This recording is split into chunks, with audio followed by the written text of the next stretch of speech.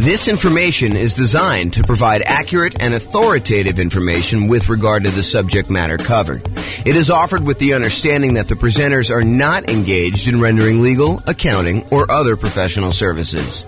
If legal advice or other expert advice is required, the services of a competent professional should be sought. Welcome to the Fontana Real Estate Investing and Real Estate Financial Planning Podcast. Learn all about investing in real estate in Fontana, California, with a combination of real estate financial planning and modeling with numbers specific to Fontana, plus syndicated, more generalized recordings of live and pre-recorded real estate investing classes, not all of them specific to Fontana. Be sure to stay tuned after the podcast for a message from our sponsors. Real estate partnerships. Again, I'm James Orr, and let's get started. So, we've been going through a series of classes. So, the primary strategies and primary classes we typically teach, to kind of answer your question, Bill, these are the ones we tend to focus on. So, buy and hold, nomad, and house hacking, those are sort of the primary strategies that I tend to teach classes on.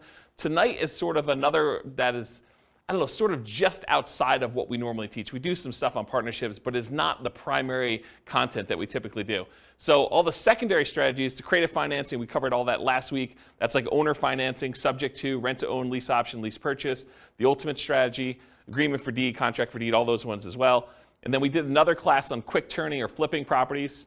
We did another class on the BRRRR strategy, which is buy, rehab, rent, refinance, and then the last R, if you want to do it, is to repeat that process over and over again.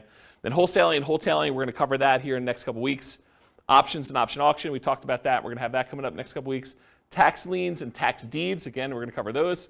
And then tonight is partnerships and syndications, and we'll talk about the three roles in detail tonight, about the three roles that partners can play. And then the stuff that I'm not going to cover, real estate investment trusts, you can go talk to your stockbroker about buying a real estate investment trust or your financial planner. Or covering other strategies, probate, short sales, foreclosures, and pre-foreclosures. Those are sort of like topics that are covered in other strategies, so we're not going to have separate classes on those. So any questions on the real estate investing strategies and like what we're covering and what we've covered so far?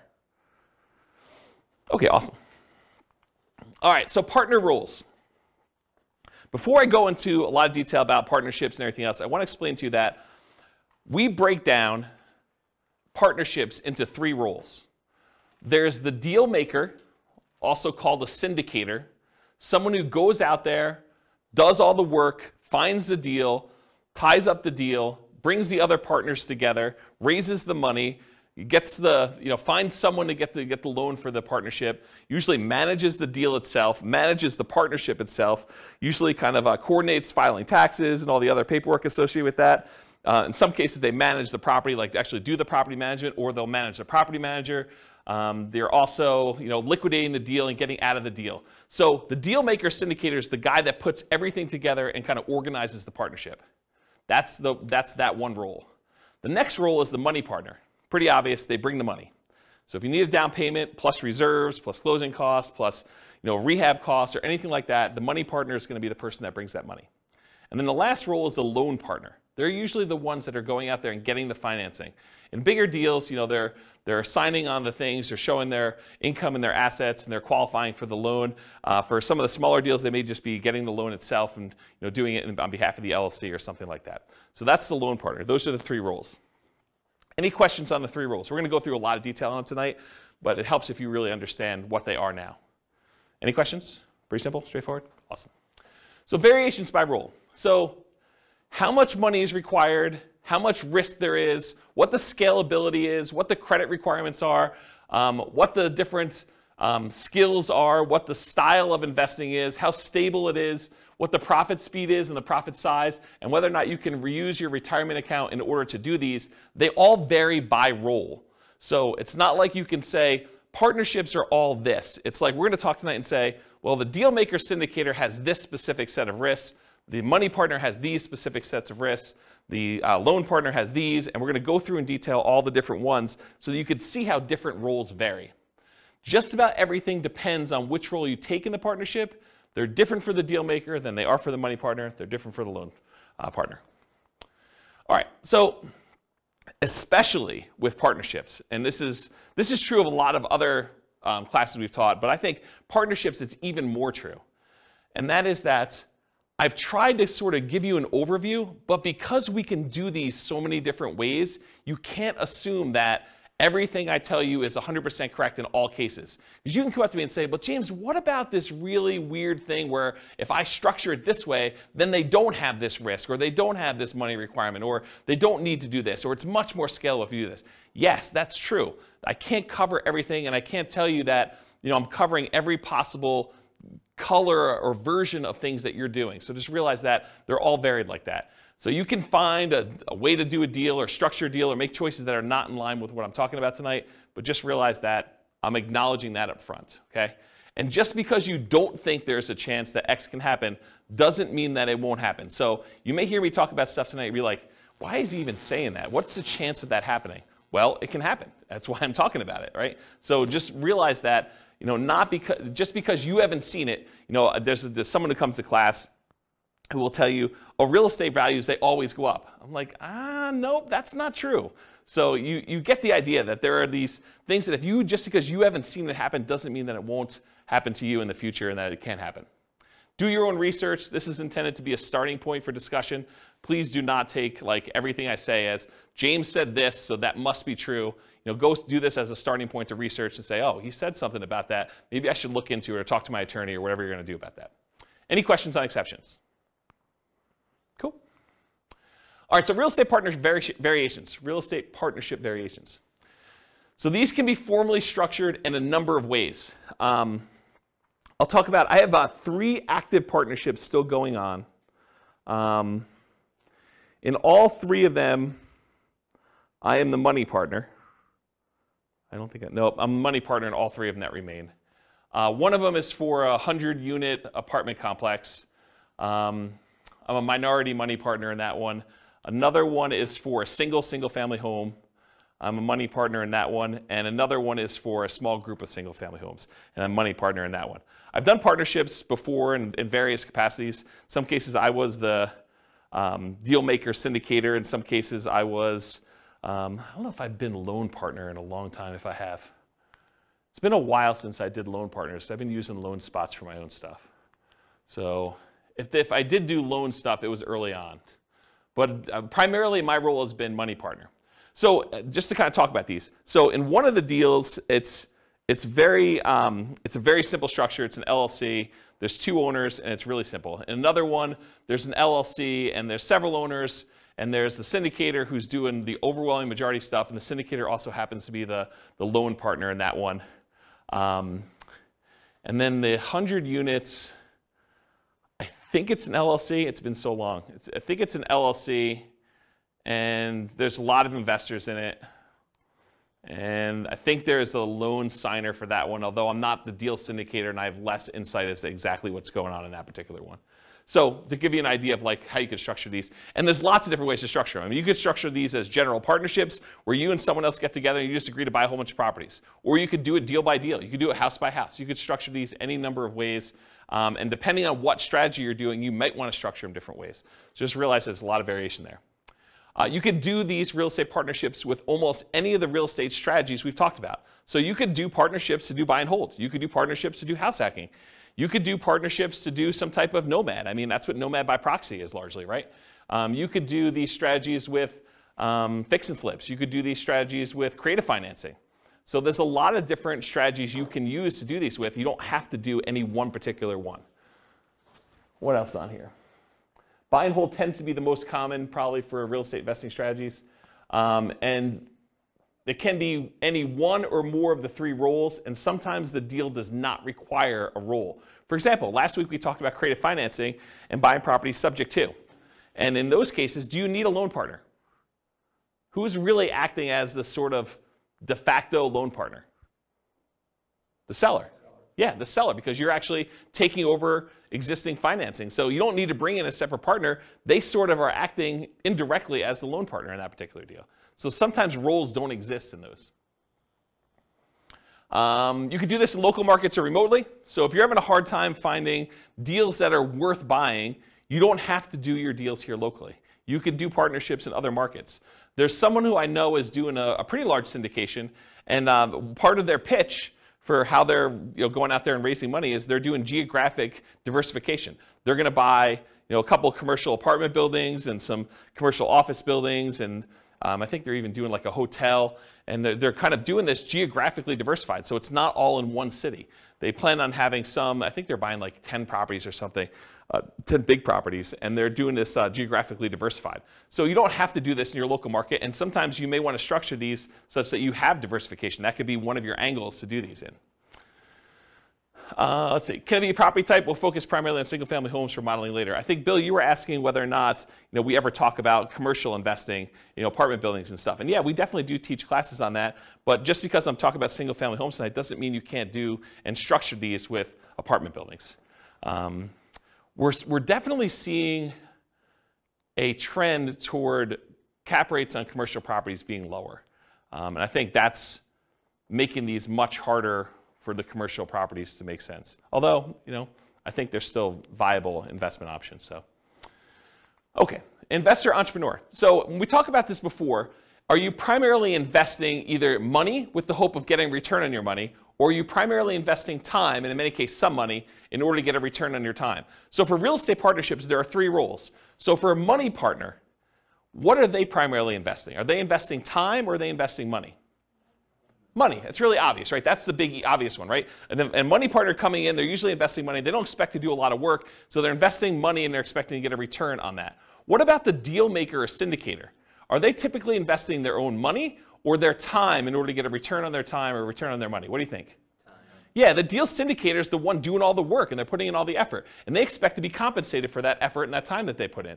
So they're really more of a time sort of a thing. So it's more like real estate entrepreneurship for them. What about the loan partner? For a loan partner who's going in and signing and personally guaranteeing a loan, are they primarily investing time or are they investing money? Yeah, it's kind of a weird one, right? Because they're really not doing much of either. They're more real estate entrepreneurship-like because they're not investing money, but they're not doing a lot of time either. They're signing some documents and they're having to maintain their job, get financing and use their credit in order to do that. So if you had to force me to choose between real estate entrepreneurship and real estate investing for them, I would say it's entrepreneurship-like, because it's not really that they're investing a lot of time, but it's more like that than it is real estate investing-like. Any questions on this? Yeah, Daniel. For the deal makers, yep. You said it's a lot of time intensive. And I don't know if this is a dumb question. Have you found that they'll kind of include some sort of like management fee or some practice like that?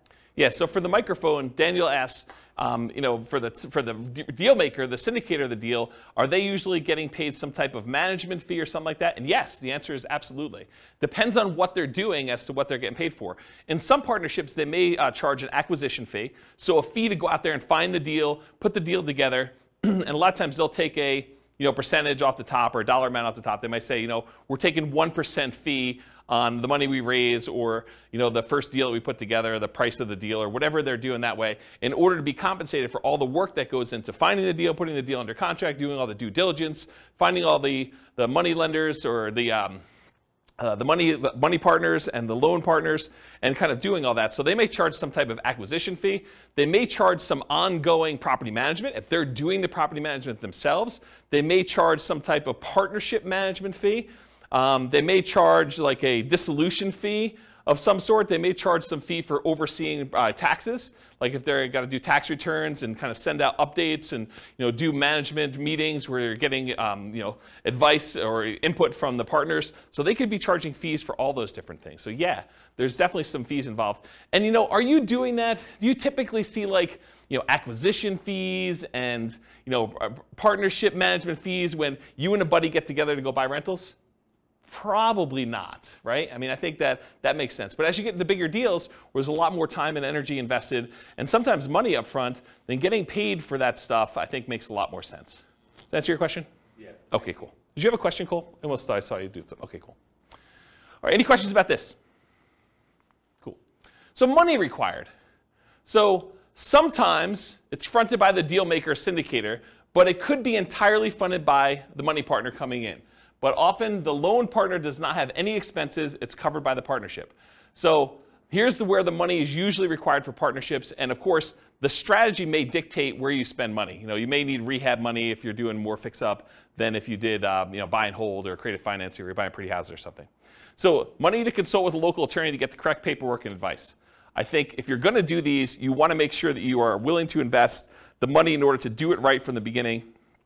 There's few things worse in the world because everybody is like gung-ho and happy at the beginning of the deal. They're all excited about doing the deal, but that's when you want to agree on all the things that could go wrong and how do we get out of this thing if I decide I don't like you or you don't like me, or how we resolve our issues, or what happens if someone dies and the deal maker is unable to do stuff anymore. Like, how do you resolve all those things? The time to work all those things out is in the beginning with the help of an attorney who structures the correct paperwork. You don't want to get to the end and find out later that we didn't think about this. We don't have a way to do this. We don't have a way to buy out a partner. I have a partnership agreement that doesn't have a buyout in it, which isn't come up, but that's a potential problem if a partner wants to buy someone else out, okay? All right, so consultation with local attorney to get correct paperwork and advice. Sometimes you're gonna need money in order to do marketing and find or acquire the deal. Sometimes you'll find these deals by looking on LoopNet or local MLS or networking or wholesalers or some form of that. But sometimes you're spending money in order to do marketing in order to acquire deals. And so it depends on which way you're doing it as to whether or not the deal maker, the syndicator, needs to spend that money up front and then maybe get reimbursed later by the money partner. Maybe it's part of an acquisition fee, or if they're just going to self-fund that and that's their minimal investment into the deal. Maybe they only spend money on marketing costs and talk to the attorney, and then after that, the money partner comes in, does the down payment, and does the closing costs, and does the reserves and everything else. But that could be there. Earnest money. So earnest money is usually money you put up in order to control the deal before you formally go and close. And so you'll need to have some earnest money. And with some of these larger deals, these can be significant checks. They're not just $5,000. So realize you could need earnest money up front. So realize if you're doing these bigger deals, you may want to partner with your money partner early and talk about providing earnest money if you're doing those, if you're unwilling to do it, if you're the deal maker or the syndicator in that deal. Does that make sense? Okay. Reserves, you should not be doing these deals without reserves. And in my opinion, there's a tendency for the mom and pop landlord, real estate investor, which I don't believe you should be doing this, but there's a tendency for them to kind of play it really loose and invest in real estate without setting aside, specifically earmarking money as reserves. They'll say, if I really need to, I can go tap into my 401k or my IRA, or I've got $50,000 in credit card balance that I could use, or I can go get a personal loan from the bank if I really needed money to do something. So I don't really need to have 6 months of reserves per property set aside. When you do a partnership though, and first of all, I don't think you should do that. I think you should set aside reserves, in my opinion. But when you're doing a partnership, I think that's sort of like cowboy, sort of gunslinging, sort of like make it loosey-goosey, whatever you can do. I don't think that flies as much. Because if you've got a money partner and they've already put in $100,000 in order to do a deal, and you go to them and say, hey, we didn't have reserves set aside, but we got a roof, and the roof's going to cost whatever it is, $20,000 on this building that we just bought. I need $20,000. And they're like, I don't have $20,000 right now. I just made another investment. I've used up all the money. I didn't keep reserves set aside for you doing that. And you should probably have that in your agreement as to how that all works too. But you probably should have some money set aside for those types of things when you're doing your partnership. Which, when you're doing your deal analysis, you want to make sure you include reserves there for doing that. And we do a whole class on the importance of doing reserves when you do your deal analysis. And then that drags down the return you're getting, right? It's not like you just go do it and you're doing your return based on the down payment and closing costs and any rent-ready costs you have when you first do the acquisition. You really need to do the analysis with all those costs plus the amount of money you set aside for reserves to find out what your true return is, because that money really can't be used for anything else. You got to keep it set aside, and maybe it's earning 1%, 2%, 8%, wherever you're keeping it, and that's actually, you can use that as part of the return you're getting, but you should be calculating your return on your real estate investments using that reserve money too in the denominator. Does that make sense to everybody? Okay, cool. And if you're not familiar with what I'm talking about, go watch the class. I think the class name where I first introduced this concept, I think it was called Everything You Learned About Deal Analysis is Wrong. Because I think everybody else, when they do their spreadsheet, does not include reserves. So any number where you say, my cash on cash return and my cap rate return, like if you're doing those numbers and you're not taking into account the reserves, I think those are actually wrong calculations. It's not like you're just sort of off a little bit. It's like that's incorrect. And so go watch that class where we talk about that, and I have some frameworks for doing reserves, whether you're doing, 6 months of reserves or 12 months of reserves, and what the differences are and how I kind of look at those. So you definitely need reserves as part of the money required when you're doing these partnerships. Usually down payment, but there can be exceptions. There can be exceptions where you're doing, partnership deals where it's no money down. I mean, we could go buy creative financing deals where you really have no down payment required. You're taking over in a loan. So it could be that you don't need a down payment in those cases. Sometimes repair costs. Sometimes you're buying a property and it needs repairs. Sometimes you're buying properties and they're in perfect condition. So it really depends on the type of deal you're doing, but sometimes you do need repair costs for that. And then closing costs in order to close the deal. And then marketing in order to sell or occupy or fill your property, or holding costs while you're kind of doing that stuff as well. Any questions on money required for doing partnership deals? And where it comes from?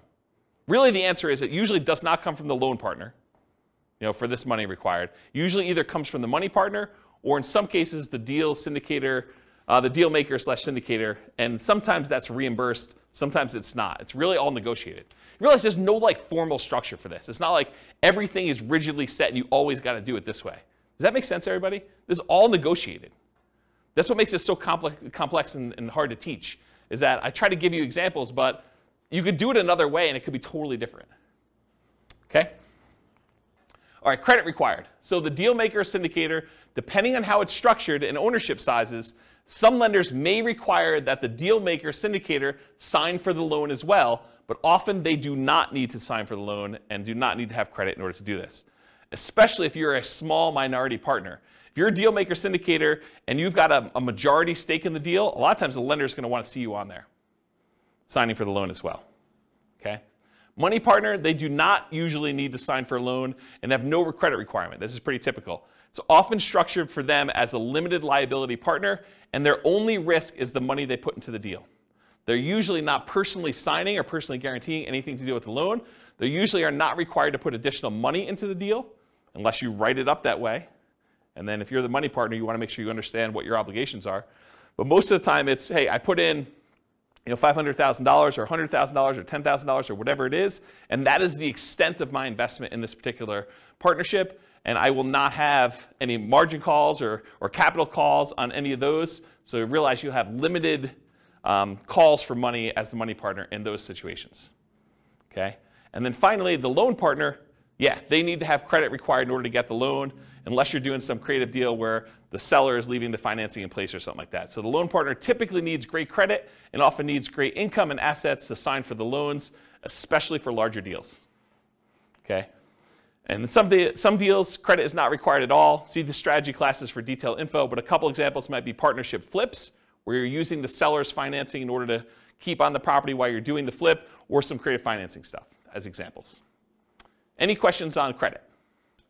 Yeah, Daniel. For the loan partner, in your experience, have you found the loan partner to either be like in a high-paying job, doctor, lawyer, etc., or are they typically just a very well-established, very experienced investor? What have you? So the question for the microphone is, for loan partners, are they typically some type of high-paying job like doctor, lawyer, attorney, something like that, or are they, just a pretty well-established investor? And my experience is it's all over the place. Like one of the partners I have is a very well-established real estate investor. They're not a doctor or lawyer or anything like that. Another one, it is not a doctor, lawyer, or even what I would consider a well-established real estate investor. It's just a regular real estate investor, not crazy assets, not crazy income, just sort of that. And a lot of the ones, let me think about this. So some of the other ones I've done, they've also not been really crazy high earner type people. Sometimes it's, like somebody just buying a single family home. They're able to get the loan on it. And we'll talk about the examples toward the end of class where we do Norma kind of variations on this. But, they're just regular people and they can qualify for the loan to buy a single family home, and they just don't have the down payment, or they don't have the expertise or time to do something, and they bring in a money partner for down payment and they just sign for the loan. And so it doesn't have to be someone who's like crazy like that. They just have to qualify. Yeah. All right, any other questions about credit required? I guess my question is when you're a money partner, Yep. or a loan partner, I guess it depends on how the deal's structured, but do you have to be an accredited investor? Yeah, so that's a really good question. So Kevin asked, do you need to be an accredited investor in order to do these deals? And the answer is maybe. It depends on the deal and how many people are involved in the transaction.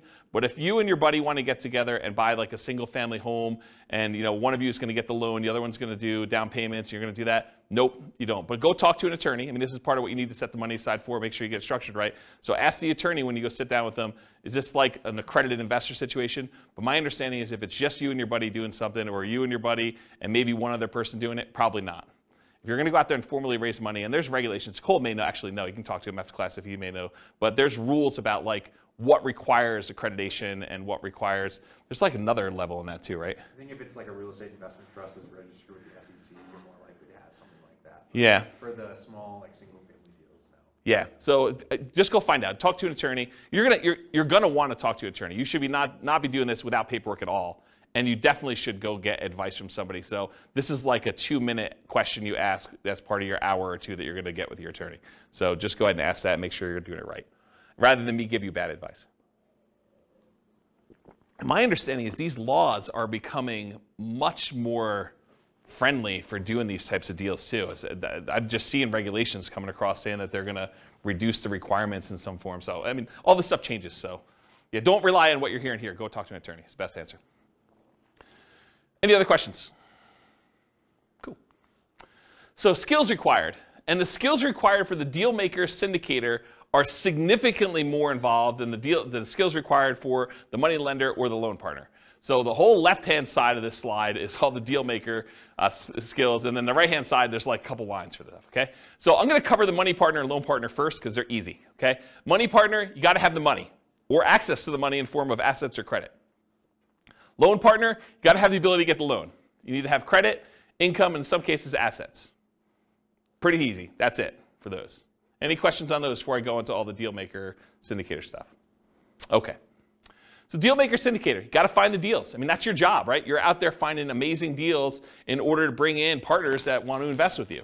So you got to go find deals, and in some cases, that's going to require marketing skills. If you're not just going to the MLS and trying to do a deal that way, and you could sort of like see between the lines of like deals that are in plain sight, but you know what to do with them in order to make them really, really profitable. A really basic example of this would be, buying a property that you're going to convert as a short-term rental.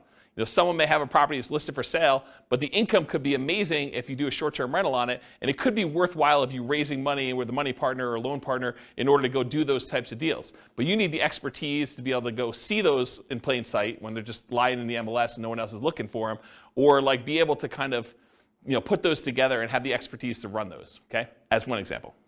James, Yeah, question. Question about the money partner. Yeah. So, like maybe in your case scenario, do they essentially just need proof of funds type of thing, or are they looking into your finances more than just that, like to qualify, the loan partner qualify? Yeah, so Nathan asked, Like how involved is their search into your... yeah, so Nathan asked whether or not the money partner is going to need to like have someone come in and look at all their financing and confirm that they have the money and where it's coming from and source it and everything. And it depends. But if you and a buddy are buying a single family home together or a duplex, triplex, fourplex, maybe even a small apartment building, and it's a pretty simple one, you telling them that I've got $200,000 to invest is going to be fine.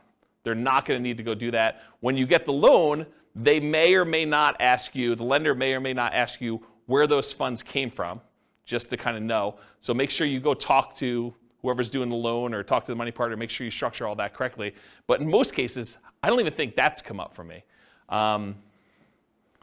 But it's not saying that it won't ever come up in the future. And part of it may be the lender and how you structured it and everything else like that. But no, I don't think that's the case. Now, if you're doing like one of these larger type syndications or something like that, maybe they may want to go and source that. I've not seen that come up. Some of the larger syndications that I didn't get sourced for my down payment for the larger syndications I've done.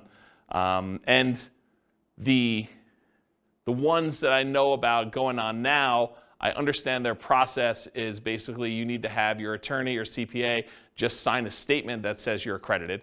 and they're not looking at stuff. You just need to do that and send in your check. So I don't think they're doing anything like that. So it probably depends, but in most cases, no, I don't think that's going to be an issue. Does that answer your question? Okay, cool. All right, cool. So finding deals, and a lot of times that involves marketing in order to find them off market, how to do motivated seller marketing of that sort. Analyzing deals, being able to estimate rehab or cash flow, you run the deal numbers, estimating value if you're trying to buy stuff under value, doing comps, things of that nature. Or if you're not able to do these yourself, you need to be able to have someone else that you could tap to do it. If you've got a real estate agent or a CPA or someone else who's willing to help you with deal analysis or help you with estimating value or anything like that, then you can outsource it. But you need to be able to perform that as part of your deal maker syndicator thing, whether it's you directly or you're using someone else to do it. Deal structuring, and part of this is negotiation, but structuring the deal and also negotiating with the partnership as to how that's going to be structured. Raising money, you need to go find your money partners. Also, finding financing, finding your loan partner to be able to do that. So that's another skill you need to have. Managing the partners and the partnership itself. You need to know what is involved in running a partnership and managing the partnership and getting taxes done and having meetings and giving updates and making decisions and following the guidelines for the agreement, the LLC or the entity that you're using in order to do this. You need to be able to run the partnership and deal with partners. I mean, people with money can be a little bit strange. So if you've got, somebody who you've been really friendly with, and then all of a sudden they give you $300,000, they may start treating you very differently, and you may need to deal with that person. Especially if things don't go your way. I mean, when the market goes your way, I think a lot of times that just everything seems super smooth, right? It's when you have problems that you have to deal with a lot of these situations, and markets don't always go up. Yeah. So if it does go bad, can they go after the assets of the money partner? Yeah, so the question is, can they go after the assets of the money partner? And I have a different slide here when we talk about risk, and I will tell you what each individual person's risk exposure is. But part of it is how it's structured and what people are doing and what people are promising, right? I could see a situation, I wouldn't recommend this, but I could see a situation where a money partner has written into their LLC agreement or their operating agreement or whatever they're doing that basically says, if we run short on money, you are agreeing to provide additional money to kind of hold the partnership over. And it could be, unlimited. I mean, it could be just not clearly stated as to what that is. And I don't think that's an unusual clause to have in there, right? Like, what happens if we run out of money? Who's going to bring in the money? So I don't think it's an unusual situation to do that. But if I'm the money partner, I want to know what my exposure is, and I want to know what the obligations I have and what my risk is and how that might all play out. And if you're the money partner in that deal, maybe you say, I don't want to have that obligation. Maybe that's on the deal maker syndicator, and that's part of the, if a deal maker syndicator has good financial strength, that could be a benefit that they offer. Say, look, you're bringing in the money, you're bringing in $100,000 or $250,000 or $1 million or whatever it is, but that's your only money that you're going to bring in. If we ever need money, I will personally provide that, and it says so in the operating agreement. But we'll talk about risk here in a little bit. Okay? Answer your question? Okay, cool.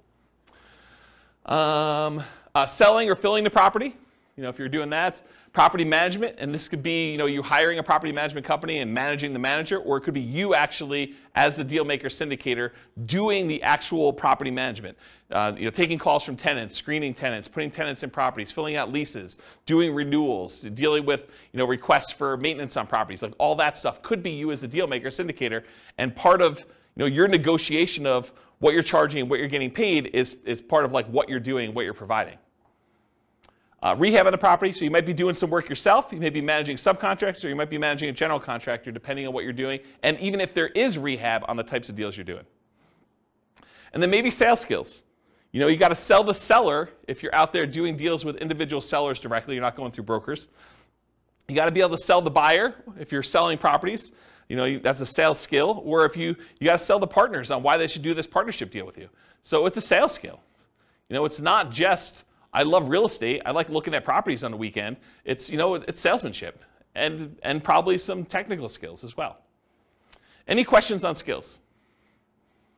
You can see the deal maker is responsible for a lot of stuff. On the deal structuring, like when you're talking percentage of ownership. Yep. Say I go in with a buddy, I got 50 grand, he's got the good job. We both find the deal together. I know it's negotiated, so it can be whatever you want, but Yeah. like what's reasonable or I know it's very broad, so it's hard to answer, but I feel like you need some parameters because it's like, I don't know. Yeah. So Bill's question is, what's a reasonable percentage that a deal maker syndicator should get? What's a reasonable percentage the money partner should get? What's a reasonable percentage that the loan partner should get? And it's all negotiable, as you said. The challenge is everybody has their own perspective, and everyone thinks that their role is the most important role, right?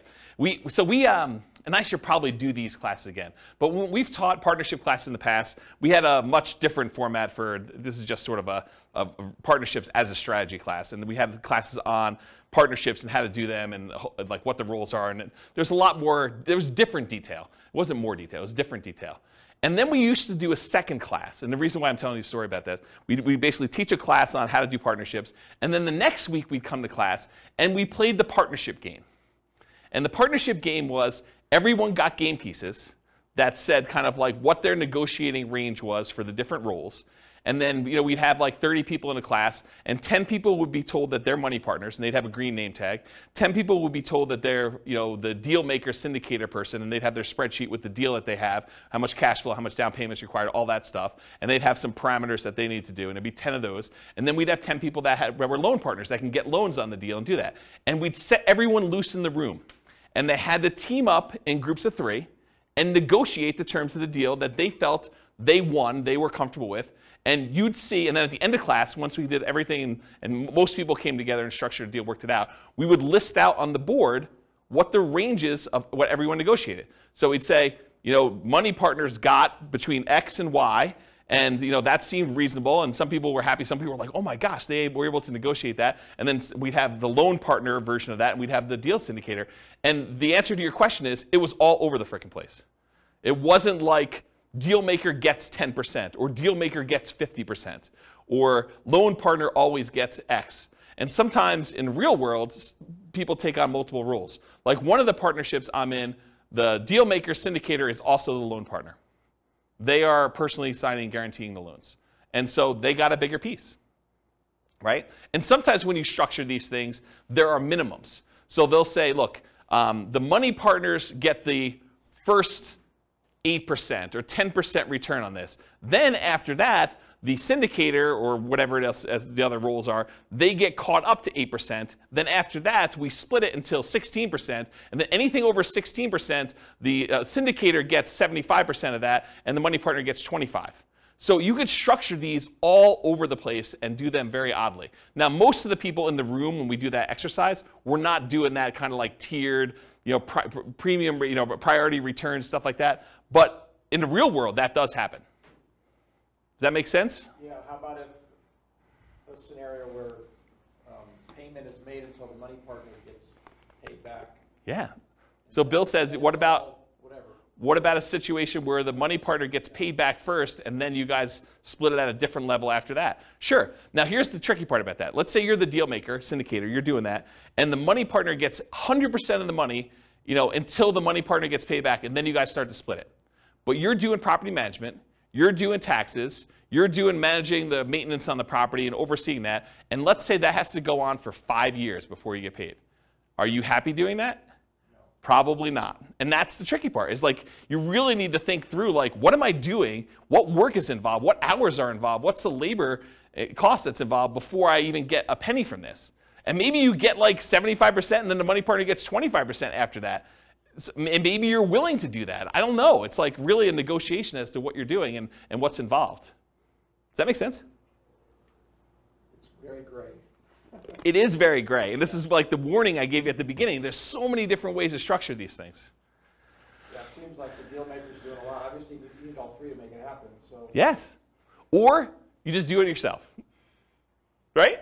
I mean, that's the other option. That seems easier. Well, I mean, if you don't have one of these pieces, right?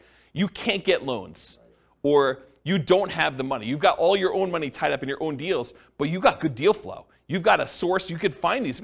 You got more deals than you could possibly fund yourself. Or maybe you're at your limit of your loans. You can only get, the second tier, adjustable rate mortgage, type loans from a portfolio lender now because you've got 10 loans in your name, and now you really need like a loan partner to do deals, but you got sources of great deals. Maybe you even have down payment, or you have a source of down payment. You have another partner who's like, hey, I got plenty of money, let's do more of those deals, but your loans aren't great anymore and you can't get any more. Maybe you do go partner with someone who can get 30-year fixed rate financing because they're not at their 10. Does that make sense? Yeah. So it's tricky. All right, questions? I just have like maybe like personal questions. Oh, personal question. Okay. Like, how did you know you were ready to enter a partnership? How did I know I was personally ready to enter a partnership? In the 3 that I'm in right now, one of them I had excess money, and I was just, it was right. I mean, I just needed a place to put money. Another one, it was convenient. So it wasn't even that I had money or anything like that. It was just a matter of convenience doing it. And the other one, it was like a buddy who was like, hey, let's buy this property together. And I was like, all right, let's go do it. It was really off the cuff. It wasn't like thinking it through on those 3. And in the past, sometimes I've intentionally sought out partnerships. So it was very deliberate going in, and I knew I wanted to do it. Yeah, so I don't know. That's kind of, but I don't know. Sometimes it's like, especially when you know the investment. I mean, I was already buying another one in the same neighborhood at the same time. So I just bought 1.5, right? Because another buddy of mine was like, hey, let's go do this. I'm like, great. You do the loan for that one. I'll kind of oversee it. You know, that's what we'll do this, and then we'll split it 50-50. That was the way we structured that particular one. You put up half the money, I put up half the money. We're basically not going to pull profits out. We're just going to let the money sit in reserves. If we want to pull money out later, we can do that. But we're just letting it just sit there and accumulate reserves and holding on to it. And, you know, that was the way we structured that one. And Yeah. like, when there's like more than you and a buddy, do you guys have like meetings, like monthly? Not monthly. Or quarterly or whatever? Yeah. To, like, make sure that like Yeah. the deal makers like doing taxes and all. Yeah, the question was, how often do you meet as you know when you're doing these deals? And I think it does increase with complexity. Like the buddy and I one, we still have to meet for the LLC. So there are meetings, usually done via email in this case, but there's still meetings. Not that I can't get on the phone, but they're usually just paper trail sort of stuff. They're done that way. But yeah, when you do the bigger ones, yeah, there's meetings. The larger one is usually like there's a webinar, and that's sort of the meeting where there's information given out that way. But I don't personally attend the webinars. I sort of just let it go. I'm not super, maybe I shouldn't even be saying this, but I'm not super involved. It's just like, I don't even list it. Like when I do my modeling, I don't even list it on there. Like it's that type deal. And the other ones where we get together, before COVID, we were probably doing, especially if there's stuff going on, like once every 6 months, maybe a little bit less frequently. But if there's not a lot going on, if it's in steady state, you got tenants in there, there's nothing happening, there's nothing to get together about, right? I mean, and then there's checks that come for a period of time. So yeah. Does that help? Yeah, okay, cool. Yeah. Can you use 1031 money into? Yes. The question was, can you 1031 money between partnerships and into other stuff? It's like kind. So check with your CPA to verify this, but if you're investing in real estate, you can move money from real estate to other real estate. Even if it's a syndication? So It's my understanding, but check with your CPA to verify. The question was, even if it's a syndication, and that's my understanding if you can, but do you do any of those? No, not a lot, but you can, even into Yeah. real estate investment trusts. Yeah. So I'm not going to say his name because I don't want to put him on the hook for any obligation or liability there, but he would know, and you could do it. Yeah. Sources, yeah. Yeah. does that count for e-REITs too? Like electronic REITs that aren't publicly traded, they're just a fund, like fund or I wouldn't know about e-REITs. Yeah, we don't know about e-REITs. Yeah, do your own research. Again, this is part of it is talking to your CPA, right? Like, I don't know. In general, I love teaching classes and providing information, but it's a starting point for you to go, oh, here's my list of questions for my accountant. Here's my list of questions for my attorney to verify that what James said is true. You should not believe anything I say is like true, right? Like, I think it's true, and I'm not trying to deliberately giving you false information, but part of your job is to go do your own due diligence and verify this. And so go talk to an attorney, go talk to your CPA to make sure that for your specific situation, in your specific area, that what I'm telling you is correct. Yeah. All right, any questions on skills required? Sweet. Stability. So Shane Parrish, who was from Farnham Street, sent out an email on his blog. This is probably months ago at this point. And in the article, he basically talked about this idea of things being stable, whether something is actively stable or passively stable. Something is actively stable, it requires your attention and your input in order to make sure that you don't die or something bad doesn't happen. And the example I think he used for that is his example was flying a jet. If you fly a jet and you're not actively engaged in flying the jet, things could go very, very badly and you could die. Versus an example of passively stable is like a boat. If you're in a boat and you stop rowing, the boat will just float there. And it's sort of like passively stable in that way. Real estate as a whole, not partnerships specifically, but real estate as a whole is actively stable. If you don't do anything with your real estate, if you're not paying your taxes and you don't have to have insurance, but if you don't pay your taxes at least, you're going to lose the property. If you've got a mortgage on the property, you're not paying that, you're going to lose the property. And if you're not managing your tenants and managing your properties and doing maintenance on them, it's required. So it's actively stable in general. Partnerships specifically vary a little bit based on the role, but they are also actively stable. So for example, the real estate partnership where you're the deal maker or syndicator, that in my opinion is very actively stable. You have to be doing stuff actively in order to keep that thing running. You need to be managing the partnership, you need to be managing the financing, you got to be managing the property manager or the tenants directly. You got to be doing all that stuff. For a money partner or a loan partner, yeah, it's actively stable in that the investment requires some work to be done, but do you really have to be doing a lot personally? Probably not. But there is something involved in there. So I put down it's actively stable just because real estate in general is, but you're not having to do a lot of stuff yourself. In some cases, you may need to submit financials, especially if you're doing like these larger deals or commercial loans. A lot of lenders are going to want updated financials every X period of time, whether that's a year or 5 years or 6 months or whatever it is. They'll want to see some updated financials from you to make sure that everything's good. Otherwise, they can call the loan due. For smaller deals, that's probably not happening. But that's a possibility as an example for the loan partner. And for the money partner, maybe you have some responsibilities to put more money in. Depends on what your agreement says. Okay, any other questions on stability? Sweet. Scalability. So is doing real estate partnerships scalable? Is it a way to build wealth? And how big can you get with it? So real estate partnerships for the deal maker or syndicator are often limited by deal flow. How many deals can you find, and are they good enough quality where you can actually get cash, money partners and loan partners in order to do those? And so it's really limited on your ability to deal flow, and probably to a slightly lesser degree, in my opinion, is finding the partners themselves, finding the money partners and finding the loan partners to be able to do the deals. So in my opinion, that could be considered a wealth building strategy because once you're able to find enough deals and partners to do it, you can scale pretty big. It's not like you're limited by the number of loans you can get or how much money you actually have yourself. You can really scale this up. For money partners, it is limited by the money you have to invest. So it can largely be passive wealth building strategy, but it's scalable only based on how many partnerships you can find and how much money you actually have. So I don't know, I wouldn't consider that super scalable because you're limited by your own money stuff. Loan partners, it's very limited in my opinion. It's limited by the number of loans you can personally guarantee and qualify for, and it's not typically scalable unless you graduate to signing for larger commercial loans. So you can scale it, but I think it's more limited if you're doing like single family homes, duplexes, triplexes, fourplexes. Once you get to larger deals, then it's a matter of your assets and your income and your ability to qualify for these larger deals. So depending on the real estate investing strategy being used by the partnership, there may be additional scaling limitations imposed by the strategy itself.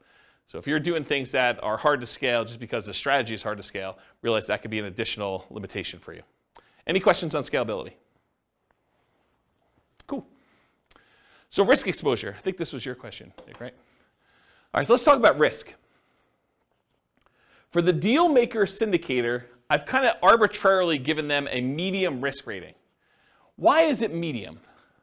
Well, I do think there's some risk, but it's usually not a lot of their own money, and it's usually not them personally guaranteeing signing a loan, although in some cases, they do have some of their own money invested in the deal, and in some cases, they are also personally signing and guaranteeing the loan. So if you had those in there, I'd probably say it'd be higher risk, but for the most part, the deal maker syndicator is not putting up their own money, and they're not signing for the loan, so their risk is sort of like medium.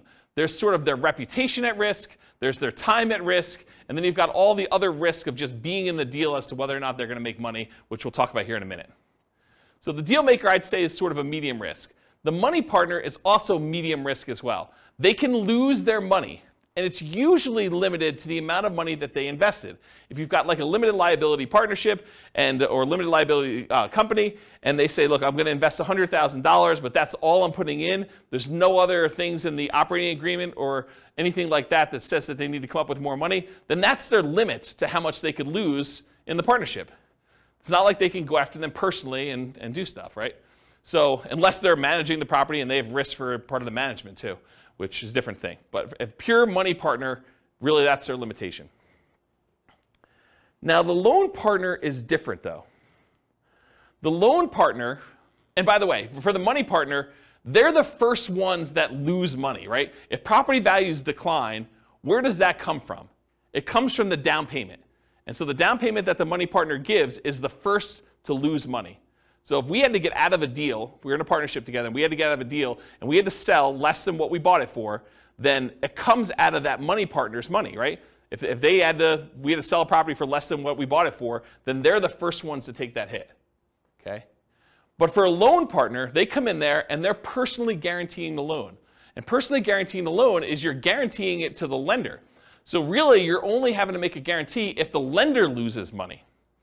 Right? So if the lender comes in and property values go to zero, which isn't likely to happen, but if it goes to zero and the lender's like, look, I loaned you $1 million and I didn't get any of my money back, so now I'm personally coming after you to make me whole for the $1 million, the loan partner, because they personally signed and personally guaranteed that loan, could be obligated for that $1 million. But in a more reasonable decline in value, went from being worth $1 million to now being worth, $800,000, and the money partner had to come in with $200,000 as their down payment in order to get that deal done. Well, the money partner is going to lose their $200,000 first. So the property values have to drop by 20% in this case in order to have the loan partner have any risk in the deal where they're going to lose some money. Does that make sense? Okay. So a loan partner I would also consider to be medium risk. So everyone has medium risk, but it's for different reasons. And I talked about the loan partner is typically protected by a healthy size cushion of down payment. So typically the money partner is the first in line with that risk. We talked about that. And the loan partner is technically unlimited risk, although theoretically it's more likely to be the amount of the loan that is their risk. It could be for more. If the property that you own is now worth negative money, it's going to cost $500,000 for the lender to actually clean up an environmental waste issue on the property, and they go after you for the whole loan balance plus the $500K in order to do the cleanup. It's more than the loan amount, right? Technically. So it could be something that's worth more than the loan amount. Although I think these are like really unusual examples, right? This is exceptional. All right, so the general risks of partnerships, not specific to any role. Possible marketing money, having spent money on marketing, not finding a deal, marketing to buy, marketing to occupy the property, marketing to sell. Possible rehab risks, so finding out something about the property while you go in there. You already bought it, you're doing rehab on the property, and things come up that you didn't expect. Possible interest rate risk. You buy the property, you're under contract on the property, there's an interest rate risk, or you're going to sell the property, you have a tenant buyer in there, and while you're holding the property, interest rates go up, and now your tenant buyer can't qualify, so you have the interest rate risk while that's happening. Possible price decline during ownership, I think that's self-explanatory. Possible rent decline during ownership, I think that's also self-explanatory. Then you've got all your typical tenant and property management risk. Being accused of violating fair housing or something like that. I think those are all the normal risks you have with just buy and hold strategies in general. That's an additional risk you have with the partnership. And possible partnership risk, and especially based on how the partnership is structured. If you do some type of general partnership where both you and your buddy are general partners in the deal and he does something stupid, you could be dragged into that. So realize how you structure these matter. You should go talk to an attorney and do that, but there's some partnership risk based on how partnerships are structured. And there may be additional risk depending on the real estate investing strategy being used. So if you're interested in a certain strategy, go watch that whole class and we talk about the risks specific to that strategy and you can go learn about those. Any questions on risks? Risks. There's my lisp coming out. If the money partner signs on the loan, I mean, do you need the loan partner? If the money partner signs on a loan? Yeah. So if the money partner signs on a loan, they are the loan partner too. Right. So they're fulfilling both rules. Well, I guess I thought you said that sometimes the money partner also signed on the loan. Well, I guess you did. So we have two parties. So money partner doesn't usually sign for the loan. That's the unusual one. Usually who does have to additionally sign for the loan is the deal maker syndicator. Okay. Although if you own a large percentage of the deal, a lot of lenders will require you to sign too, just because you own a larger percentage. So it depends on lots of stuff, but I've seen that happen before. Yep. Any questions? Cool. So profit speed. How quickly do you make money, and what size of money do you make at one interval? The size is typically negotiated in the partnership agreement. So it really depends on like what your role is and what you negotiated. And it can vary depending on the real estate investing strategy of the partnership and how the partnership is structured. So it's really hard for me to answer this one, but I will try. Deal makers and syndicators, they can make money up front. I think Daniel had asked whether or not you can get paid for this. Yeah, you can make money up front as acquisition compensation. So putting together the deal, doing all the work, getting the deal going, getting it set up, having it go through to closing. Sometimes you can collect a fee for doing that. But you can also, as a deal maker, make money ongoing. A share of the profits, fees for work done, running the investment, doing management, doing all that other stuff. So you can get paid for doing that work. And then a lot of times deal makers, syndicators make the money at sale as being one of the owners. For money partners, it's typically not upfront. It's weird for you to go give $1 million to invest in a deal and immediately get compensated part of that back. It's unusual to have it structured that way. It could be, but it's really unusual. Typically, you get a profit of ongoing, like revenue coming in, cash flow, whatever it is, and at the sale as part of your equity. And then loan partners can be paid up front.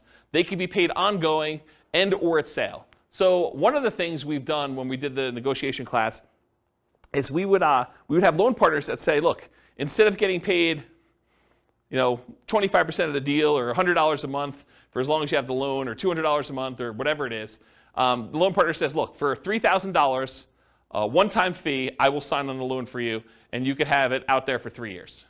So they just say, hey, look, I just want a one-time upfront fee of $3,000. So you just collect an extra $3,000 from the money partner, and then you and the money partner get to split everything else. So that's how you could structure that as one possible strategy. Okay? So that's an example of being paid up front. Or ongoing. Loan partner can get 10% of the whole deal, 50% of the whole deal if it came down to it. Whatever you guys negotiate. It could be part of cash flow. They could get a 20% of cash flow and no equity. You could structure these all different ways. Or they can be paid at sale. They have ownership, they have 20% ownership in the whole deal, and then get paid at sale. Maybe they're not getting any of the cash flow. Maybe the reason that the money partner wants to be involved is they want cash flow on their money, but the loan partner's like, hey, look, if I can get paid money when we sell this thing, I'm okay with that. So I want 20% of the equity, but 0% of the cash flow. Because some money partners, they're using their money because they want money to live on, essentially. Okay? Any questions on profit speed, profit size? Okay, finding deals. The deal maker syndicator is typically the source of the deal for the money partner and the loan partner. So the money partner is not usually the one out there finding deals. The loan partner is not usually the one out there finding deals. It's usually the deal maker syndicator. And where do they find deals? Multiple listing service, any property listed for sale by owner, and there's two groups of those. The ones that are actively marketing their property for sale, they're the ones that have the sign in the yard, or they're advertising it on websites saying, I want to sell my property, it's for sale by owner.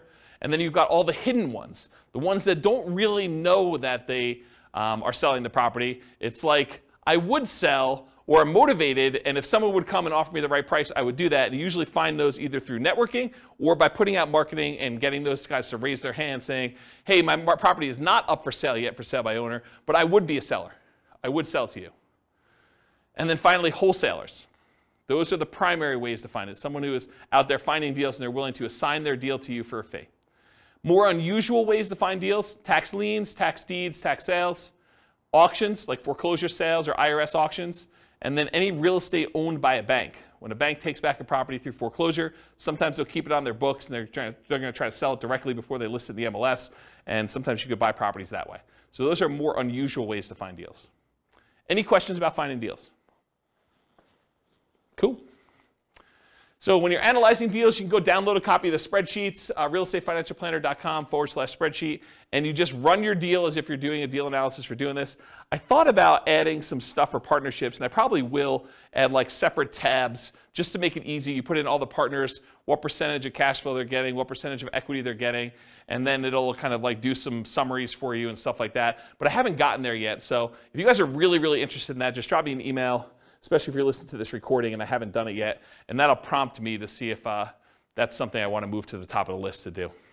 But unless there's demand for it, I'm probably not going to immediately jump to do that. So you can go download the spreadsheet, realestatefinancialplanner.com/spreadsheet, and you can analyze deals, and then just realize whatever your cash flow is, you need to divide that up by whatever the shares are for which partner is which, and then how much equity proceeds from the sale you have, you need to divide that up by whatever partners are doing. You just do that manually for now. Any questions? Cool. So what kind of market conditions doing partnerships work in typically? It's markets where you can find desirable deals for partners, typically markets with good cash flow, typically markets with strong appreciation and rent appreciation. The challenging markets to do this in are markets with significant negative cash flow with reasonable down payments, and markets with no or negative appreciation and rent appreciation. So you don't have to do it in your market. If you think your market's not going to be growing, you can do this in other markets. That's one of the benefits. Or you could change your strategy to take advantage of forcing cash flow in markets where they typically don't have good cash flow. For example, short-term rentals. Any questions on market conditions? Cool. Accessibility, availability. So deal maker syndicators. In many markets, there are plentiful deals you can select from the MLS. So in some markets, it's as easy as just picking the best deals of the bunch from the MLS. It's not a matter of are there deals, it's sifting and sorting through the deals that there are and finding the one that makes the most sense and picking that out. In other markets, you're sifting and sorting for the top deals, which I just talked about. In other markets, it might be challenging to find positive cash flowing properties except with significant down payments. So it might be hard in your marketplace to do this. Interest rates may be a significant factor where properties will cash flow or not. And then make sure that the property you're going to do the deal with, works for the type of strategy that you're trying to implement. As one example, don't go try to do a short-term rental in a neighborhood that has an HOA that prohibits short-term rentals. So verify that you're able to do the type of deal that you want to do. And then money and loan partners, you need to find the deal makers, syndicators with the deals that meet your investing criteria. So for them, you're not trying to find the deal as much as you're trying to find the deal maker syndicator who has the deal that makes sense for you. Does that make sense? Any questions? Cool. Using retirement accounts. So can you use your retirement account to do partnerships? For the deal maker and syndicator, you may be able to take your ownership interest in the name of your retirement account, usually a self-directed retirement account, but it is likely to limit what you can do on the deal because you can't self-deal or self-serve or something like that. There are limitations on what you could physically do when your self-directed IRA or self-directed 401k is the one that owns the property. For a money partner, yep, you could usually invest in these with your self-directed retirement accounts because you're not usually one doing any of the work. And then for a loan partner, maybe, but it's depending on how it's structured. So you want to go talk to your advisor to make sure you get good advice on that. But depending on how it's structured, you probably can, but there's probably some weird exceptions to that one. Any questions on whether or not you can use your retirement account to do partnerships? Cool.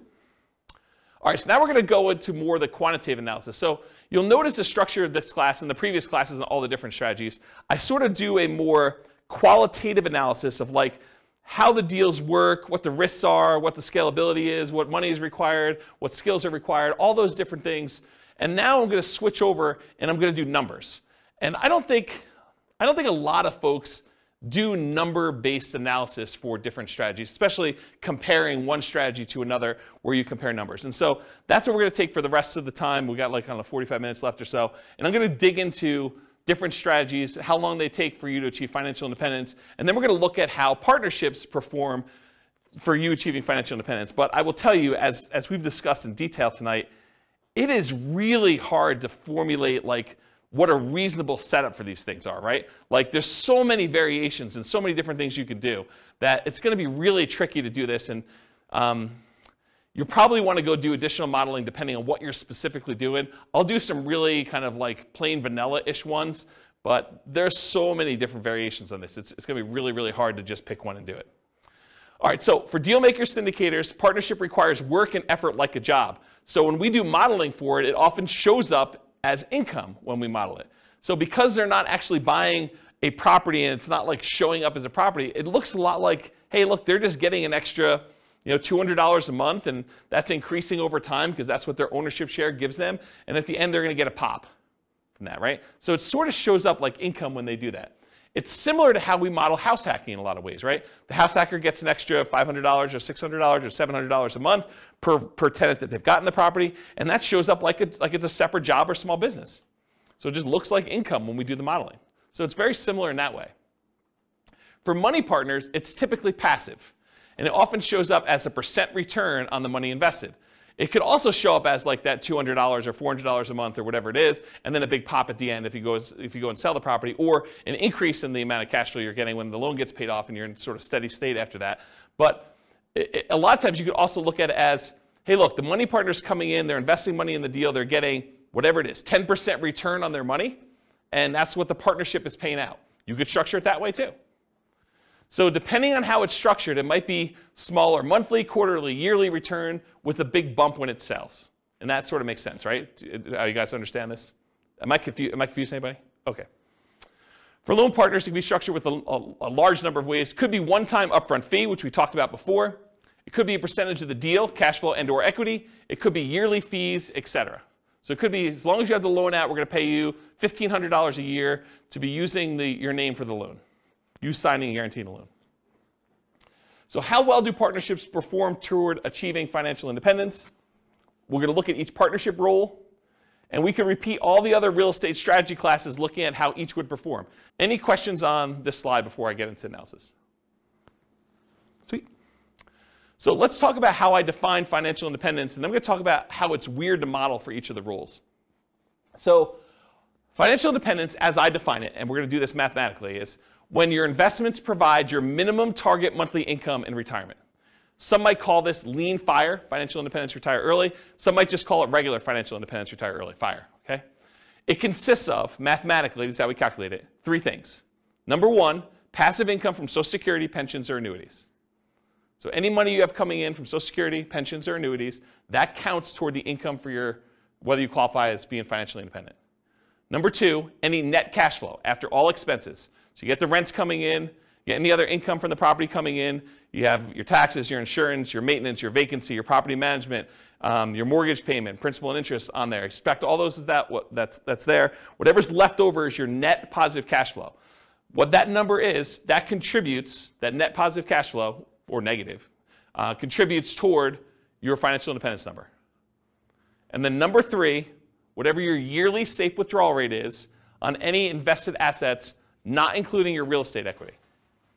So any money you have invested in stocks or bonds or mutual funds or commodities or cryptocurrencies or anything like that, if you're earning a return on those, then you could use whatever your safe withdrawal rate is. Maybe it's 4% or 3.5% or 5% if you're Bill Benjamin, you just re-upped your number, whatever it is there. And whatever number you're using for that number times the amount you have invested in these other asset classes like stocks or bonds or stuff like that, that also contributes toward your financial independence number. So the 3 things are passive income, Social Security, pensions or annuities, plus your net positive cash flow from rentals, or net cash flow from rentals could be negative, and your yearly safe withdrawal rate times the invested assets you have that are other than that. Does not count for your equity in your property.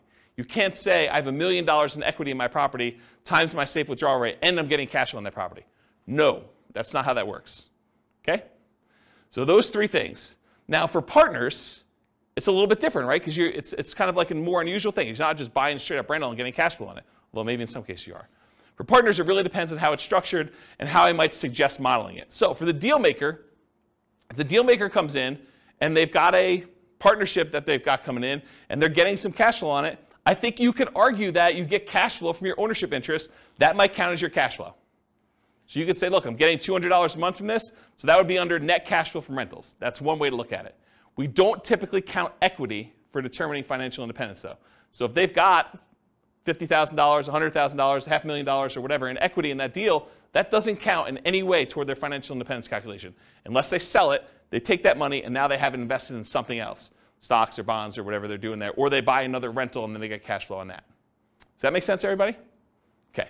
So money partner, one could count the cash flow they have from ownership. So if they invested and they have 50% of the property as their ownership and they're getting $200 a month or $300 a month, you could count the net cash flow toward their kind of financial independence numbers. Or another way to do it, alternatively, you could say, look, as a money partner, I invested $100,000 or $200,000 in this property, and I'm not going to count the cash flow. Instead, I'm going to say I have $100,000 out, and so that is also part of my safe withdrawal number. So you could use that and just pile it into your safe withdrawal. Now you've invested in almost in like a quasi real estate investment trust where you have this asset out there, and that would be part of my other assets times whatever my safe withdrawal rate is, and I have that coming in. So you look at it that way too. You can't do both though. You either count the cash flow, or you say, as a money partner, I've got $200,000 out there, and so I use that as part of my safe withdrawal rate calculation. Does that make sense? And does the financial advisor in the room disagree with how I structure these? Okay, so he basically agrees. Okay? Loan partner. So one could count cash flow from ownership. They're getting $100 a month because they signed on a loan. You can count that as your net positive cash flow. Or you could say, look, this is a passive income stream if it's just a yearly fee. That's sort of like a passive income, Social Security, pensions, or annuities.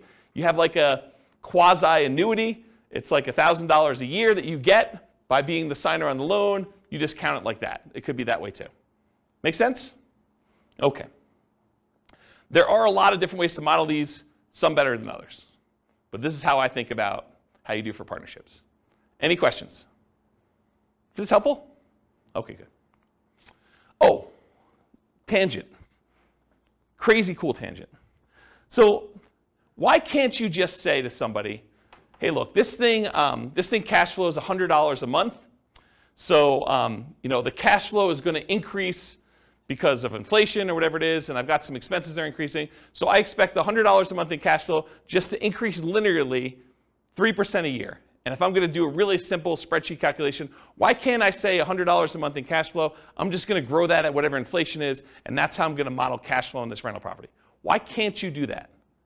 Here's the slides that explain this. It's kind of a really cool one.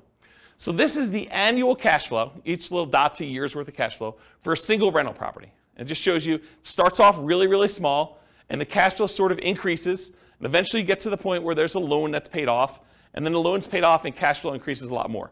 Really, really simple thing was what's going on with this, right? You guys understand this? Okay, now what I'm going to show you is how much does cash flow change from this year to the year before? What's the percentage that cash flow increased from one year to the next year? So rents are going up at 3% a year. That's just normal inflation. Rents are just kind of like ticking up. Each time you renew your lease, you increase the rent a little bit. That's 3% a year. I'm just using an arbitrary number. And expenses are going up 3% a year. Your property taxes are going up 3% a year. Your insurance is going up 3% a year. Maintenance on the property is going up 3% a year. What's not going up 3% a year, though? An expense.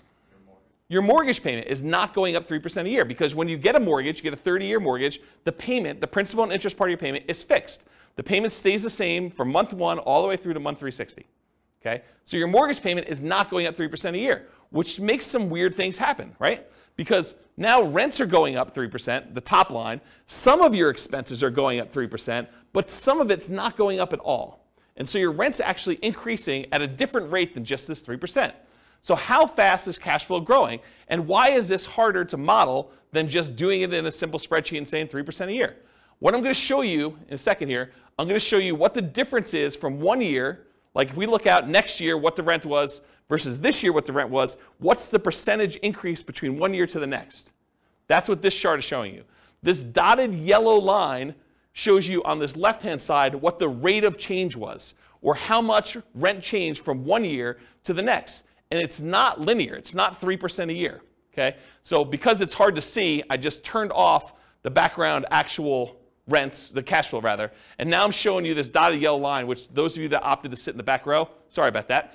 But really, if you could see it, it goes like this. It starts really, really high, and then it kind of it goes down pretty quickly and tapers off. It sort of approaches one fixed number, but then you have this really big bump up when you pay off the mortgage, and then it kind of stays there for a little while, and then it goes all the way back down here, and then it hovers at a fixed rate once you get the property paid off. So here's what I'm trying to show you, though, is when the property is early, it's young, and you've got a small amount of cash flow, and cash flow is increasing, your cash flow is increasing at 20-something% in that first year. Then it kind of goes down, it's at like whatever it is, just under 25% in the next year. But each year, it's increasing slower, right? Your biggest jump in cash flow is early on when you own the property, and the cash flow is really small. Here's another way to think about it. You're getting $100 a month in cash flow on a property. You raise rents by $100, on the rent overall. And so maybe your cash flow, let's assume that it goes up that full 100.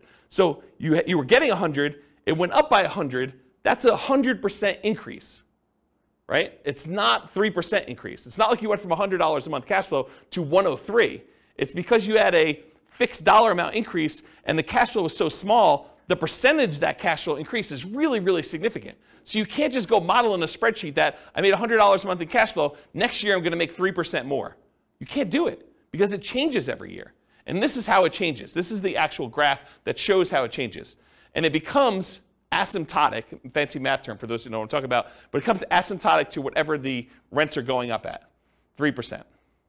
Eventually, once your mortgage is paid off and that fixed part of that payment eventually goes away, it becomes basically about 3%.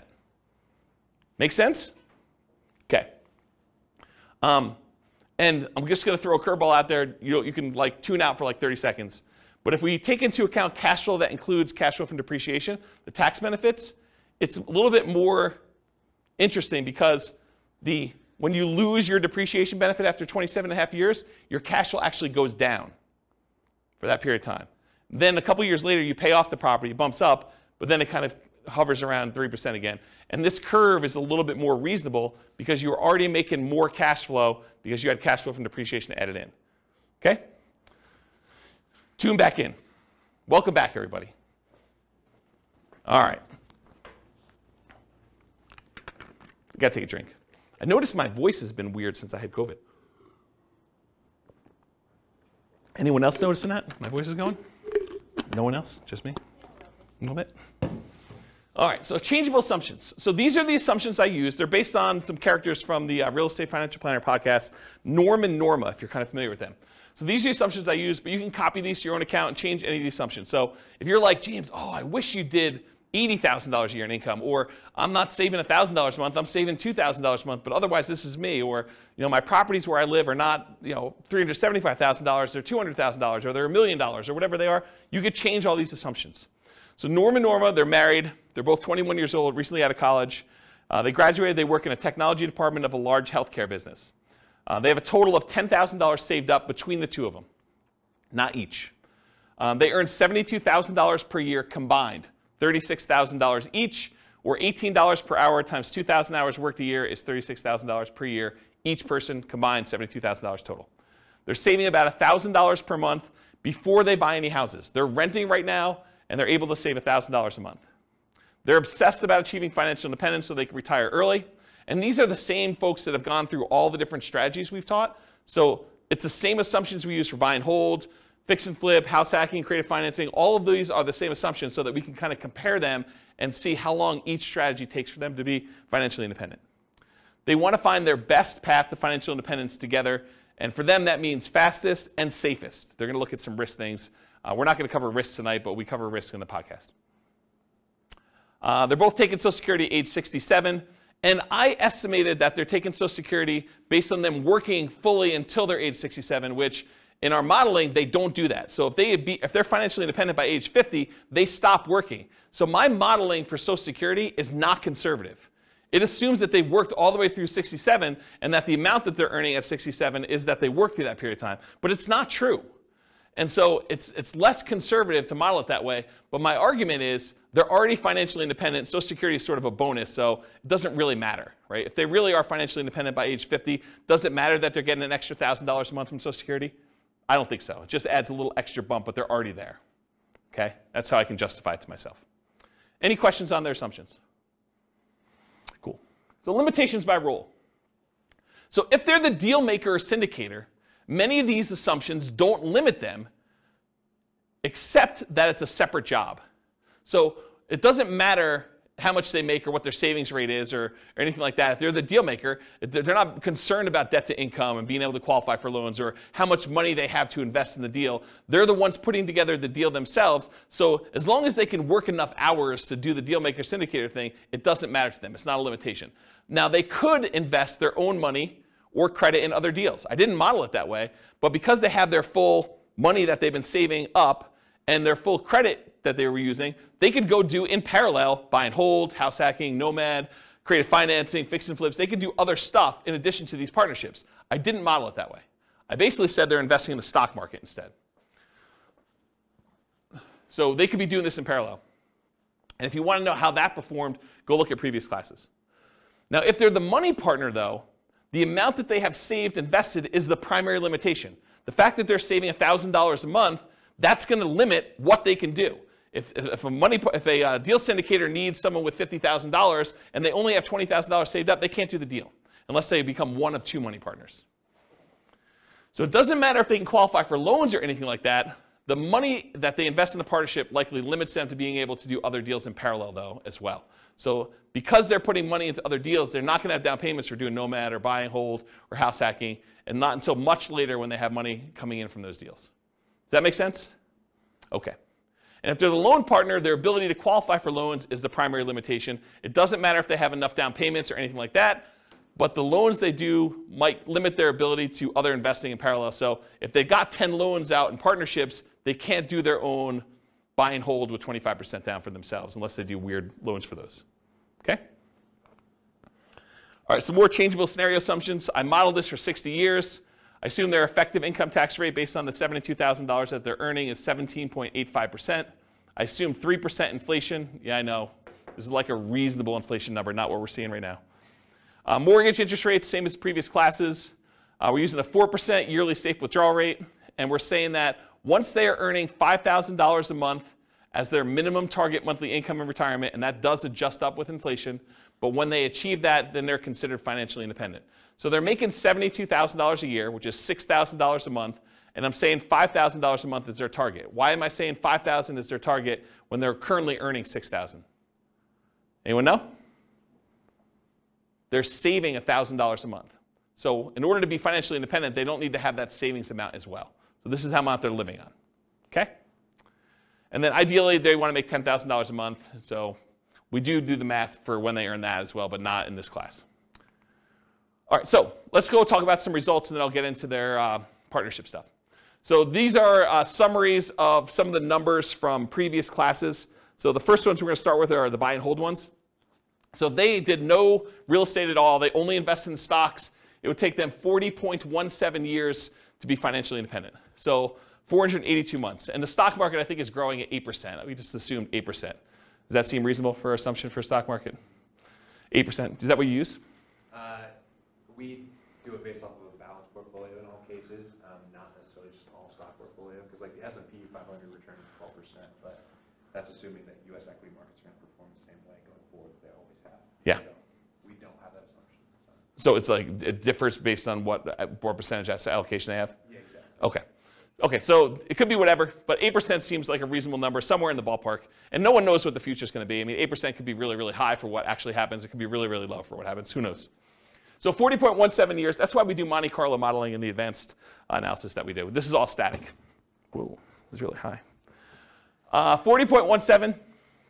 So here's some other the buy and hold numbers modeled. I'm not going to go into like ridiculous detail, but this is the one for all stocks. That's 40.17 years. This is if they buy one owner-occupant property to live in, and then they do stocks. That turns out to be 33 years, a little bit faster. If they buy 20% down rentals or 25% down rentals or 15% down rentals, they're going to buy 10 of those. It changes the time. 31.42 years for 20% down, 28.67 for 25% down, and 33.5 for 15% down. And then we say, what if they buy an owner-occupant property, but then they buy 15% down rentals or 20% down rentals or 25% down rentals? Those are all the ones where that they buy an owner-occupant property first, and then they buy their rentals. What if they do short-term rentals? Those are a little bit faster, 24.67 years, 23.67 and 24.67, depending on how much they put down. So a little bit faster to do short-term rentals. And then what if they buy an owner-occupant property and then do short-term rentals? Those are a little bit longer. So those would take a little bit longer if they decide to do that.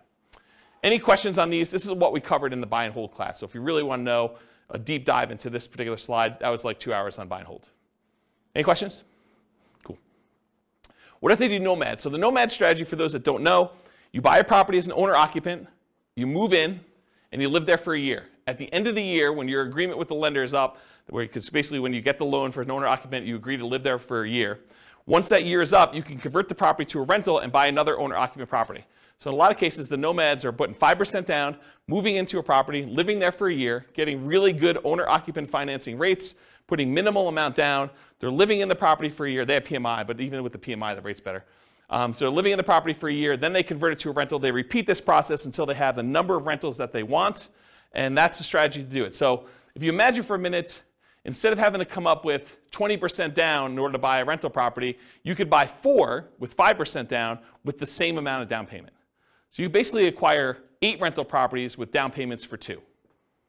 Think about it that way, okay? So when they do the nomad strategy, they buy with 10 properties with 5% down. It's 26.5 years. If they buy 10 fixer-upper nomads, properties that need a little bit of work, it's 19.58 years. They buy 10 nomad properties where they have their kids move in on their behalf because they don't want to move into a property every year, but they've got college-age kids. And so basically when their kids go to college, they co-sign a loan for their kids in college where they're buying it together. The kid lives in the property for the year, and then at the end of the year, they move into the next property. So while they're at university, them and their parents acquire 4 nomad properties that way. They got 2 kids, that gets them 8. So they can kind of do this as nomad by proxy. Yeah, Ben? Just a question on the fixer-upper nomad. Yep. What's the discount rate? Yeah, I knew you were going to ask me something like that. The fixer-upper nomad class, I went into the details, but I don't remember.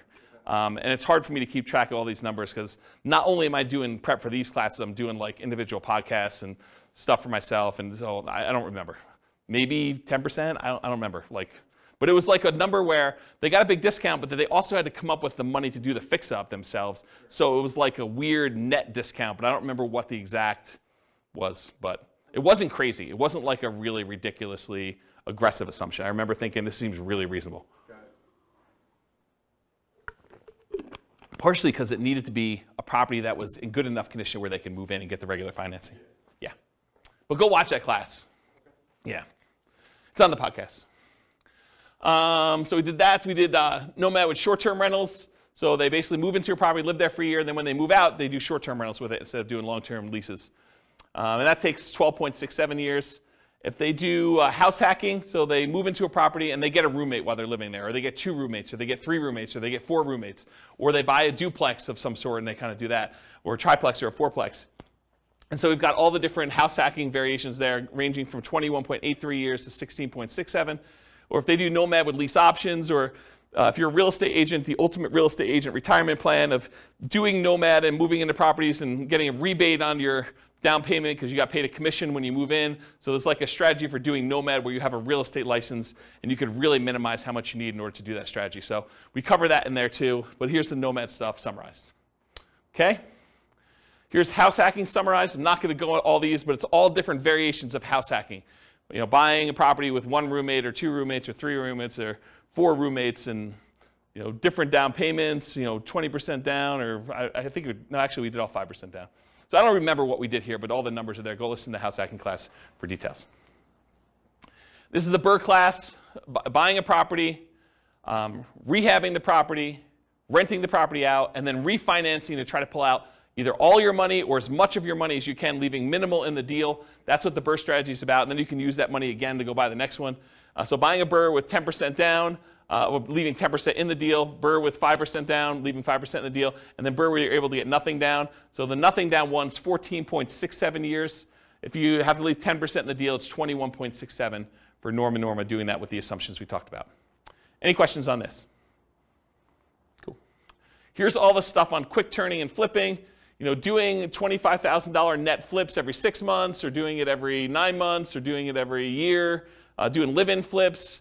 I went through a whole bunch of variations on is it better to do a live-in flip and flip as quickly as you can, do a live-in flip and wait at least 1 year so that you get long-term capital gains on the things you're doing, or doing a live and flip where you stay there for 2 years and you don't have to pay any long-term capital gains at all because you have the exemption. What's the exemption called when you live in a house for 2 years? You know what the name of that is? I don't know. But if you live in a house 2 out of the last 5 years and you don't have to pay any capital gains up to certain limitations, it's pretty big limitations though, on a property. So we did all the variations on that and looked at the time for how long it took there to do that. And then live in flips as an agent or for sale by owner. There's a whole bunch of variations on the flipping one. You can get a feel for those. Those are pretty fast.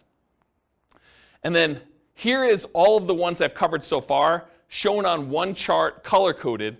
So all the, like, what color is this? Maroon? Is that a maroon color? Maroon-colored ones, these are all the buy and hold. The orange ones are all the Nomad ones. The, whatever that is, green, sea green. That's all the Burr ones. Quick turn flips, all the purple ones. And then apparently a different color green is house hacking. You can get a relative size difference to see which ones are, in general, faster than other strategies. So buy and hold tends to be one of the slower ones. House hacking tends to be pretty slow, although there's some quicker ones on the end there. Burr tends to be pretty fast. Nomad tends to be pretty fast. Depending on what you're doing with the quick turn flipping ones, there's some really fast ones in there and some slower ones in there as well. So you can get a feel for what's going on. Go watch the classes for the details on the exact numbers for those, but you can get a relative size difference. I love this chart. This is like one of my favorite charts now for being able to compare all these. All right, yeah.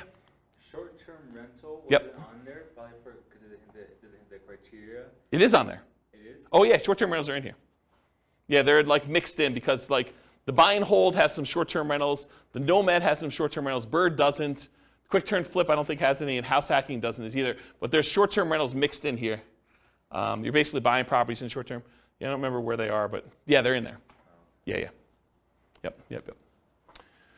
Okay, any other questions? All right, so creative financing, this was last week, right? Like everything's merging together. So last week was creative financing. This is buying creative financing with 1 month reserves all the way through to 6 months reserves. Everything from as quick as 8.83 years all the way up to 17.42 years for doing creative financing. If you do creative financing and you do thousands of dollars in reserves, 10K, 20K, 30K, 40K, 50K, it shows the times for those instead of months of reserves. And then creative financing with different discounts at purchase. So if you get a 10% discount, 12% discount, I think this must be 6% discount, and this is 8% discount. It shows you the amount of time it takes based on the discount you get with creative financing. And then by holding period, by how long you're buying for.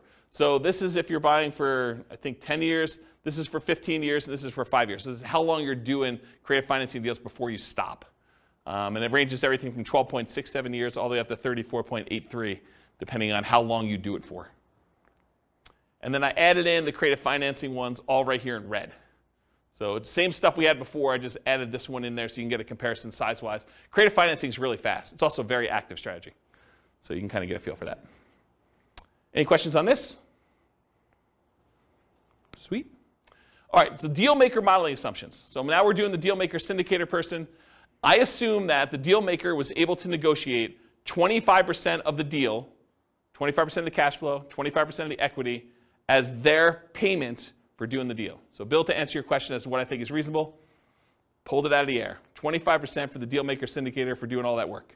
Okay? You know, there's some like, I don't know, almost like proxies for like what's going on there. Like property management's 10% of gross rents. So you can figure out like what that is as a percentage of real cash flow and what that is as a percentage of, equity at the end. And you can kind of get just a corollary for just property management as like that there. But then there's other stuff you're doing as well, like managing the partnership and acquiring the deal. And so, I don't know, you could sort of do that. But anyway, 25% of the deal, 25% of cash flow and equity. They're acquiring the deal. They're doing property management. They're also managing the partnership. They're disposing of the deal, although it's not modeled, because I assume that they hold it forever. And none of their own money is in the deal. Instead, they're investing their money in stocks at 8% per year instead. And they're not limited by debt to income or money. They don't need to have debt to income because they're not qualified for loans. They don't need to have any money because they're using a money partner to do these. 25% of the deal. How long does it take? If they do a deal every 12 months, 10 total, it takes them 21 years to be financially independent using those assumptions, where they're getting 25% of the deal. If they do a deal every 6 months and they do 10 deals, so they do it for 5 years, 19.67 years in order to be financially independent. If they do a deal every 6 months and they do 20 deals, because they're not limited by the number of deals they could do, doesn't matter what their DTI is, doesn't matter how many loans they have, doesn't matter how much money they have for down payments, so they could do 20, right? Just a matter of them managing 20 partnerships. That would take them 14.67 years for doing that, okay? Any questions on this? This is the deal maker syndicator role. Okay. Loan partner modeling assumptions. Again, I assume that they were able to negotiate 25% of the deal, 25% of the cash flow and equity for being the signer on that loan. Again, it's arbitrary. It's negotiated. They are personally guaranteeing the loan. None of their own money in the deal. Their money is invested in stocks at 8%. They're limited by debt to income. So they can't do 10 on day one. They don't have enough income to support it with low cash flow. But if they're doing it over time, their cash flow improves and they can qualify for more. They have to find the partnerships where they can get 25% for signing for the loan. That's another limitation they have. And they're limited by the number of loan spots. They can get 10 non-owner occupant 30-year fixed rate loans total. So they can't do 20. Looks very similar to Dealmaker Syndicator, except they can't go above 10 deals because of loan spots. So they're both doing 25%. They don't have a money limitation, so it looks a lot like the deal syndicator because they're using like almost an unused asset, their ability to get a loan. They're not using money to do it, right? So I added these two on the bottom, but it looks exactly like if they did 10, just like the deal syndicator, the deal maker syndicator, 21 years for both of those. And if they do a deal every 6 months, they do 10 total, it's 19.67. They can't do the 20 though. They can't get 20, 30-year fixed rate financing loans. So that's why there's not a third one here. Any questions on that? Covered deal maker, syndicator, I've covered loan partner. Okay. Money partner, modeling assumptions. They own 50% of the deal. 50% of the cash flow and equity in the property. They're putting up all the cash required to do the deal, 25% down, closing costs, reserves, etc. It's a passive investment for them. Only their money's in the deal. They're not doing any work or signing for the loan. They're limited by the money and finding the partnerships where they can get 50% by putting up the money. We modeled this 2 different ways. And of all the ones, I think this is the worst modeled, in my opinion, which I can go into detail some other time. As 50% of the property based on when they'll have enough to do a full 25% down payment, closing costs, and reserves. So it takes time to do that. And then as 10% return on all their money instead of 8%. So you could look at this, someone decides to do a money partner, and instead of actually modeling it as I own part of this property and I'm looking at cash flow, what if we just said, because you've got POPs in there and everything else, maybe you're able to overall get a 10% overall return on your money. The challenge with this, and I'll draw this on the board, is what does your return look like over time on a rental property? So this is time, and this is like your percentage return. Does the return you're earning, and this is return on equity, right? Because it's the amount of money you have tied up in the deal. Okay, so return on equity. So the amount of money you have in a deal, what is your return the longer you own an investment, a rental property? It drops. And that's counterintuitive to a lot of people because they think my cash flow is improving, my appreciation dollar amount is improving, my amount that I'm getting from the tax benefits, my depreciation is fixed for 27 and a half years, then it goes to 0. So that doesn't improve over time. And the amount I'm paying down the debt, well, that increases a little bit. It's increasing, but it's really increasing at a relatively slow rate, and it goes to 0 after the loan's paid off. So you'd think to yourself, hey, appreciation's going up, cash flow's going up, debt pay down's going up a little bit until it goes to 0, and depreciation's fixed. You would think that your return is going up over time, but it's not. The dollar amount you're making on the investment is going up, but the amount you have in equity is also growing. And the amount you have in equity is growing faster than the amount of your return is growing. So what tends to happen to your return over time is it tends to go down, and then it becomes asymptotic to what numbers? Anyone know? Anyone know what this number is right here, like at the low? Once a loan is paid off and once depreciation has gone away, what does it actually equal? It equals cap rate plus your raw appreciation rate. So it's whatever the cap rate is in the property, which is your return and cash flow of a property that doesn't have a loan, plus whatever your raw appreciation number is. So if properties are going up 3% a year and your cap rate's 5%, this is 8%. So your return approaches whatever your cap rate plus your appreciation number is at the bottom here, and it starts off really high.